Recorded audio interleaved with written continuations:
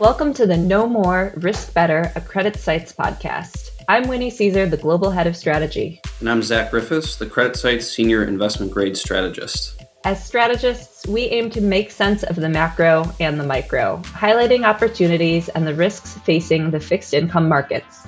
As important as the macro call may be, we understand that credit investing at its core comes down to keen single name selection, and we at Credit Sites benefit from the expertise of our team of over 100 analysts across the US, Europe, and Asia.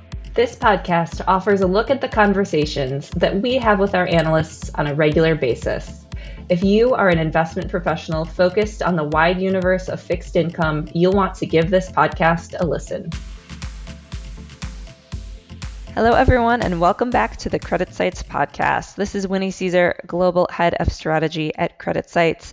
And today I am talking all things leveraged loan market with Kerry Kantin. She is our U.S. Bureau Chief for LevFin Insights, always very on top of what is going on in the U.S. loan markets. I also want to note we are recording on January 25th, and this is important because the market is moving very quickly on a day-to-day basis. So we want to make sure that everyone knows when the recording date is because this podcast will be coming out just a couple days after. Kerry, thank you so much for joining me today to talk loans. Well, thanks for having me, Winnie. This has been quite a ride in January thus far. Indeed, it has. I mean, the leverage loan market is off to, I would say, a robust start. We have total returns in solid positive territory, and that follows a really strong performance for the asset class at the end of 2023 and really the full year. And this has left the new issue calendar wide open. What are some of the main drivers of this strong calendar that we're seeing building up in January? As was sort of the case, in a lot of risk assets, things tightened late in 2022, first with the CPI print and then following the Fed meeting and sort of the growing optimism that a soft landing could become a reality. When we came back in January, loan spreads had tightened materially. And the other important thing to know is there's a very paltry calendar of underwritten deals waiting in the pipeline. So as a result, we saw issuers line up. First, the first real crush of deals was issuers simply looking just to reduce spreads. And we saw a crush of mark-to-market repricings. We're still seeing them, although deal flow is a little bit better diversified now with respect to amend to extends and refinancings, which are not just refinancings of loans, and that's something we'll discuss a little bit later. But going forward, we've already had, and as you said, this is January 25th. As of yesterday's close, there were almost 83 billion of straight mark-to-market repricings, and I believe over 100 billion of issuers that are looking to reduce spreads when you factor in refis and extensions that also reduce coupons. So that's been a huge focus this year, and it's honestly left, I think, people kind of feel like they're in triage mode because you ask someone about an LBO that's due next week and how it's going, and they say, oh, if it's not due within the next 48 hours, I'm not focused on it right now. So it's created sort of a frenetic start to the year. A frenetic start to the year indeed, which I'm wondering if it is coming as a surprise to you because, one of the big things that we had expected, especially following that dovish pivot from Fed Chair Powell in December, was perhaps more momentum in fixed income over floating rate products like loans. So are you surprised by just how strong the momentum is in loans so far in January? Not really. Whether this dynamic persists throughout the year remains to be seen. And I think there could be a bias towards more fixed income, like your fixed rate stuff later in the year. But in loans, it's sort of this seasonal thing we've seen before. And I did some looking back at both other years with very heavy January repricing volume. And it was January of 17 in particular that's probably the closest volume wise. But what happens in loans is, this happens in high yield too, is there's gap between the end of the year and there's no new issues. And repricings are remarkably quick deals to pitch. You see that a loan has a spread that is too high relative to the rating segment, where spreads are. And for those of you who aren't that close to leverage loans, a reminder that 6 months of 101 soft call, which basically means you get paid out at 101 within the first 6 months only if the loan is like refinanced with a loan at a lower interest rate. So not even if it's repaid with an M&A transaction or whatnot. And so bank can call an issuer and say, hey, I can reduce your margin from 300 to 250. This is why we think. They say yes, and the transaction goes. And so repricings are really pretty quick to pitch. And that's why that, not really the first week of the year, but the second week of the year, I think they gave people a few days after the new year before the onslaught began, you just saw this huge crush, and it was very, very repricing centric. So this was also the case in January 2017, and that was a little bit of a different dynamic. It was coming off of on a hard year because if you recall, the oil and gas drama created volatility that year, and then the market tightened late in the year. However, that year, funny enough, it was that interest rates were beginning to rise and people were putting money in the loan asset class. Obviously, the interest rate dynamic is rather different now. So the crush of repricings, no, I can't say I was surprised. The other thing is that because loans are tied to SOFR, you're not watching, the 10-year, I think, the same way in high yield that they are. And clearly that market, so a lot of people, I think the move might have been overdone in December, but what in theory could have been an offer then, it's a little bit wider now, although the sell side really continues to remind us how attractive it is compared to, most of last year, almost all of last year, really. Yes, absolutely. I mean, I do think that the move in December was pretty overdone. At CreditSights on the strategy side, we went from being among the most dovish in the room to now more hawkish in a matter of 2 weeks. I mean, that is just a wild move in market sentiment overall. So I want to talk a little bit about some of the nitty-gritty details of the primary market, especially when we're thinking about this repricing wave. If we're having this massive boost in repricings, what are some of the trends that we're seeing? How much savings are issuers actually realizing in terms of spread when they're pursuing these repricings? As of yesterday, we ran the data, and it was 59 basis points was the average reduction in spread. Now, there's a nuance to that, though, because if you recall, last year, the crush of them came last year when the loan market completed the migration from LIBOR to SOFR, and issuers had to amend to migrate to the new base rate. They added in credit spread adjustments. Starting in the third quarter, issuers started stripping them out. However, that was predominantly through refinancings and amend to extends. The majority of the repricings last year actually kept them in place. The line of thinking at the time, I think, was that, hey, we want to be 100% transparent around the magnitude of the spread reduction. And also back then, I think the transition to SOFR was a little newer. Now, that seems a little bit further in the rear view, and the market is white hot. And to be fair, I think everybody always expected the loan market to transition away from CSAs, and we can just price risk through the spread and the OID. There's really no reason for a new issue transaction to have them. So they've just started pulling out the CSAs, and this has added roughly 9 bips to that total. So if you didn't factor in the issuers that take out the CSAs, it would be roughly 50 bips. Now, not all the deals that are being repriced currently have CSAs. A lot of them are either pre-2022 deals that had to shift to SOFR, or certain recent deals did, but a lot of them did not. So that's sort of one thing that's added to the case. And I also think for some borrowers who are seeking a smaller spread reduction, it could make it a little more compelling. As I know in the past, not everybody wants to come to shave off 25 basis points. But if you're shaving off 25 basis points and cutting out your CSA, which adds, could add an eighth on for a 1 month option and roughly a quarter for a 3 month option, that really kind of changes the dynamics of the transaction. There was a deal, and they wound up actually pivoting to a full 7-year refi, but Warner Music had proposed one, and they actually were just going to shave an eighth off the spread, go from 2 1/8 to 200, but then they also were cutting out the CSA, which definitely added to it. The deal went well enough that they actually just said, hey, we're going to do a fresh new 7-year deal, and that was that. But it's been sort of a different dynamic to this repricing rate versus those in years prior.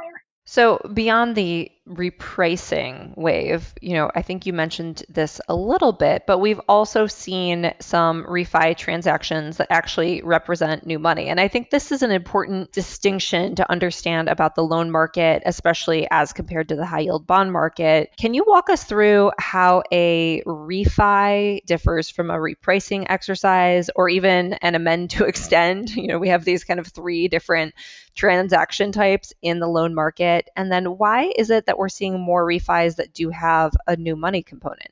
Well, sure. First off, you can kind of a repricing, and if you refer to just a mark-to-market repricing, what you're talking about is the company will go out and all they are doing is lowering the spread and sometimes these cases taking out CSA by X amount. They're not changing any other element of the deal other than probably resetting the soft call for 6 months. Now, I will point out that these are open to the extent there are drops. New lenders can come in, so it doesn't feel exactly like an amendment, hypothetically speaking. If a company, we don't really have that many deals with financial covenants anymore, but hypothetically speaking, a company misses a reporting deadline or wants to add someone as a permitted holder, those would actually go distinctly only to the existing lender group, whereas a repricing could be open to new guys should existing lenders not want to participate. Then you have an amend to extend, which again, new investors can come in. And then there's a refi.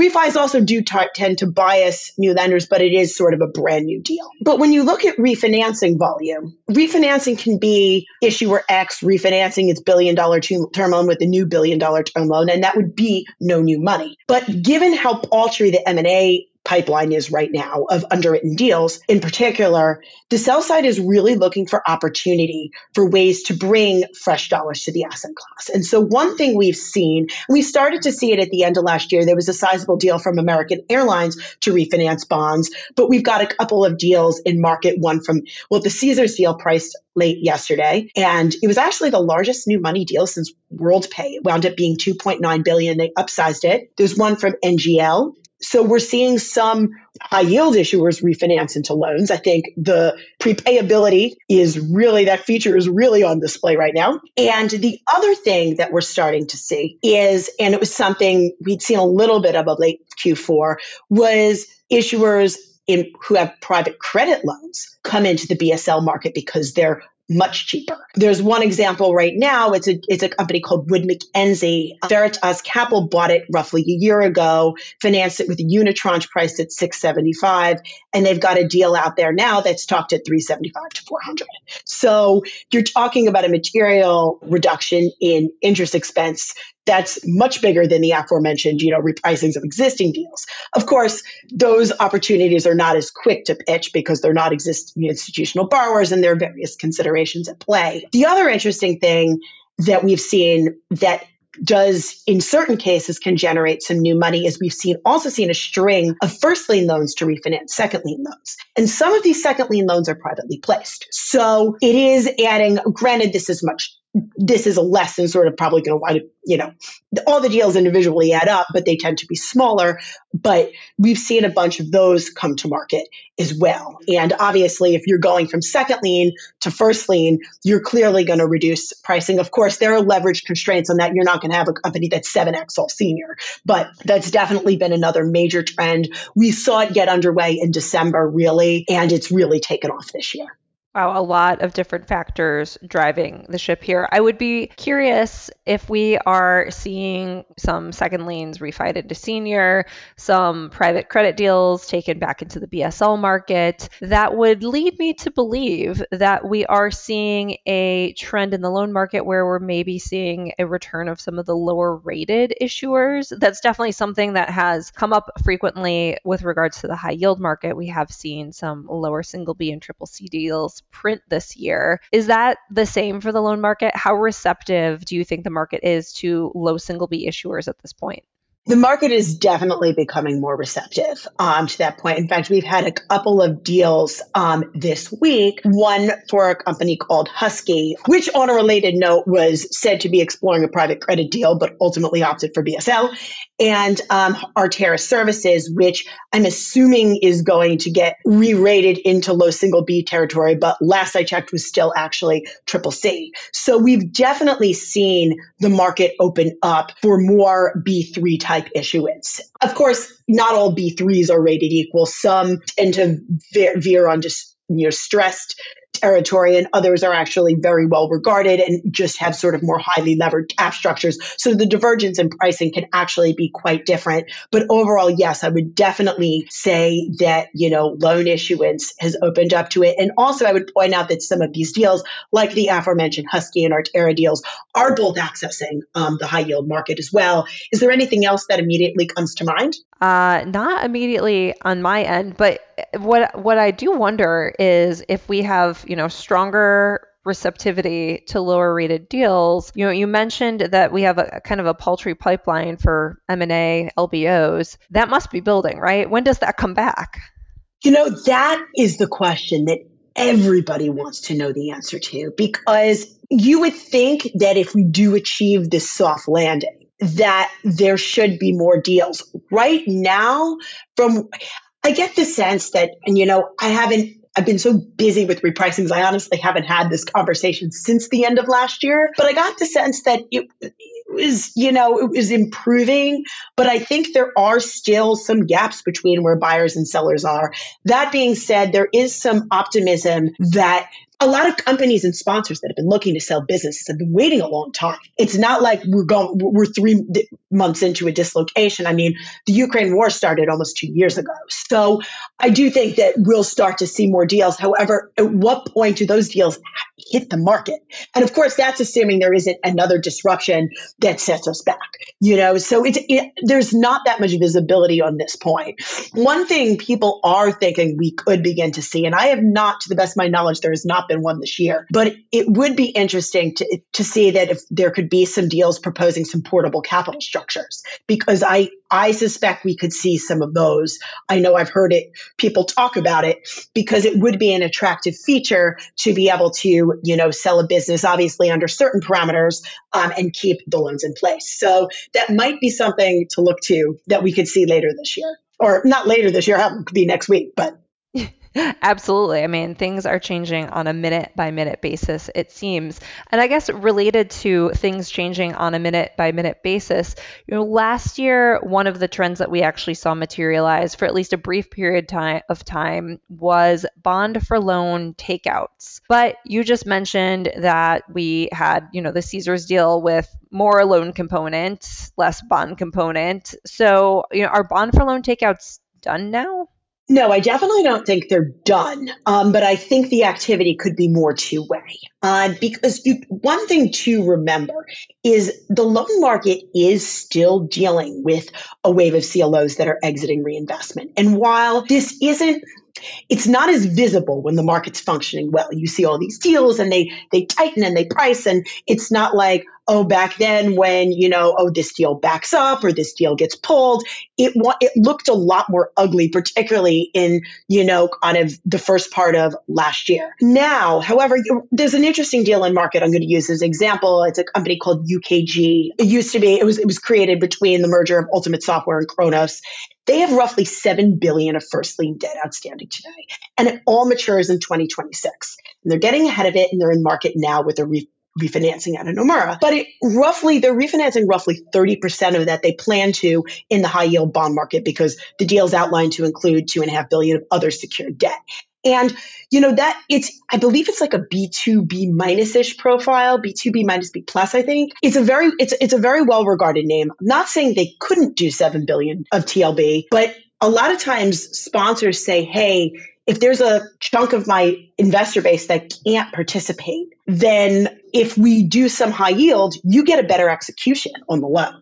So we've definitely seen a bunch of deals that have had high yields components as part of it. And I do think we'll continue to see this going forward. That being said, I think it might be a little bit more two-way, where some other borrowers might look to say, hey, I'd like to jump in and do some loans too.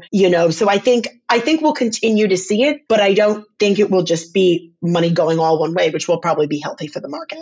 Yeah, absolutely. Seeing that critical thinking around capital structures, diversification of your investor base, especially in a year where perhaps we'll see all-in coupons for loans fall because we have falling front-end rates. It will be a really interesting dynamic to see how that new issuance across the loan and high-yield market end up complementing each other. So you just mentioned the old hot topic of CLO reinvestment periods. I mean, those headlines just dominate last year as this major risk for the BSL market. But yet now we have this massively robust January calendar. Chatter around these reinvestment periods seems to have died down a good bit. How does that revival of the new issue market impact the CLO reinvestment period phenomenon?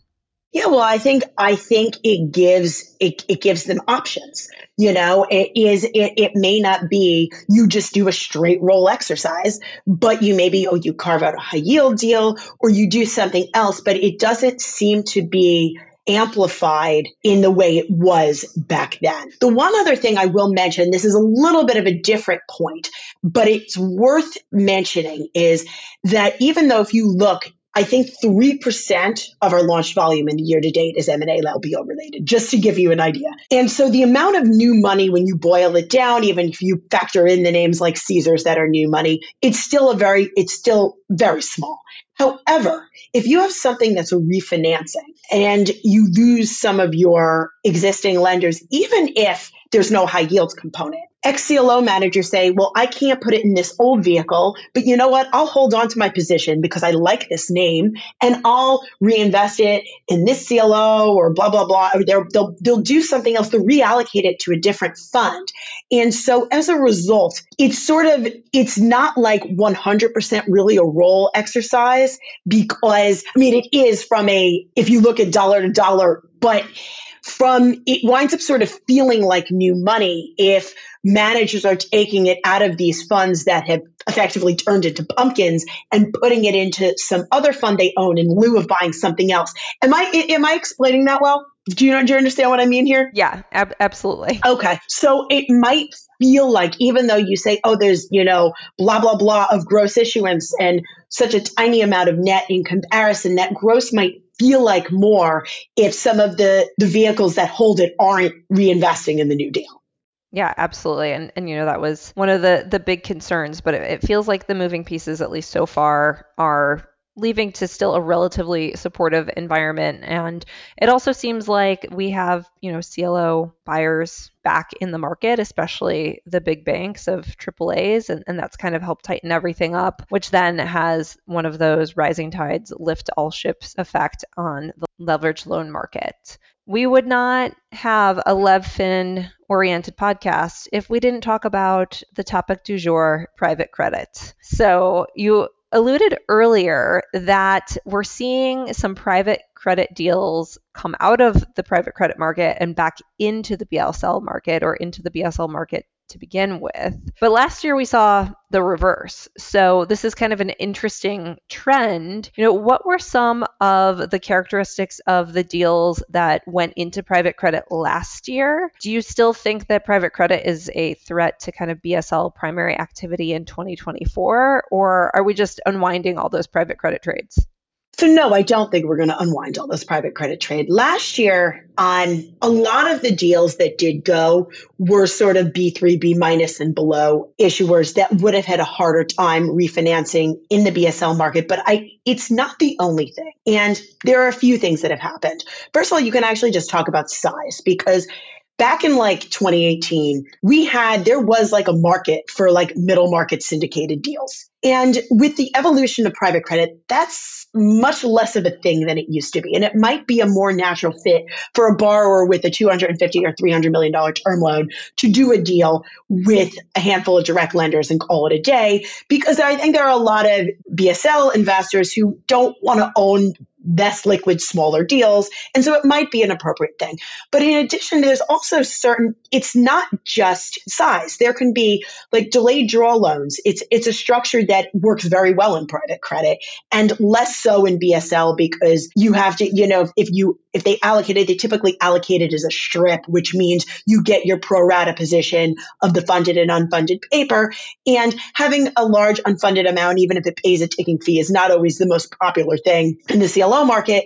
Whereas in private credit, it's a strategy that can work quite well. And I remember the big PetVet deal that was a huge steal from the private credit market. We had heard that the delayed draw availability of the new deal was a factor. So the other thing is there have been some very levered dividend deals in the private credit market that might not be appropriate, or if they're looking for something like PIK interest. So it's not as black and white always as just, hey, this deal's 375, versus whatever X margin is. The other thing, and private credit isn't my beat, but my colleagues who cover it tell me that the private credit market, those people are closely watching BSL spreads. And I think those are going to ratchet tighter in what they're going to have to offer to remain competitive. So stay tuned. My personal view is probably a lot of the larger structures either may stay BSL with certain exceptions based on specifics that, are to the company or whatnot. But maybe the smaller deals will continue to go that way. It'll be interesting to see how this dynamic plays out. I will also say it's only January 25th, and we have another hiccup in the market, which is certainly possible. And who knows? Yeah, absolutely. It's never just a straight line to year end, right? And it seems like we have started the year on a foot that makes it feel like, oh my gosh, immaculate disinflation, Goldilocks scenario, soft landing, no landing, markets on fire. And we actually just went out and recommended that investors take a little bit of pause and maybe think about, what is the potential near-term risk? Is it higher yields? Is it that the Fed disappoints? There are a number of things kind of looming on the horizon for sure. So, Kerry, I want to wrap it up with any last thoughts or words of wisdom that you may have for those of us who are following and looking at the loan market in 2024. Gosh, I just say, hold on to your hats. It's going to be quite the ride. I will come out and say that I think that this month could be the highest repricing volume ever, because the prior high was, I think it was January of 17, which I believe it was 93-ish something. I'm trying to remember the exact number. And we still have, another week or so left in the month to surpass that. The one caveat I will give is this. The market was a lot smaller then. I think it was roughly 900 billion when that 93 some odd billion was launched in 1 month. So as a proportion of the overall market, it wouldn't be higher, but I guess I'll come out and say, who knows, when this is published, we may know whether I'm wrong or right.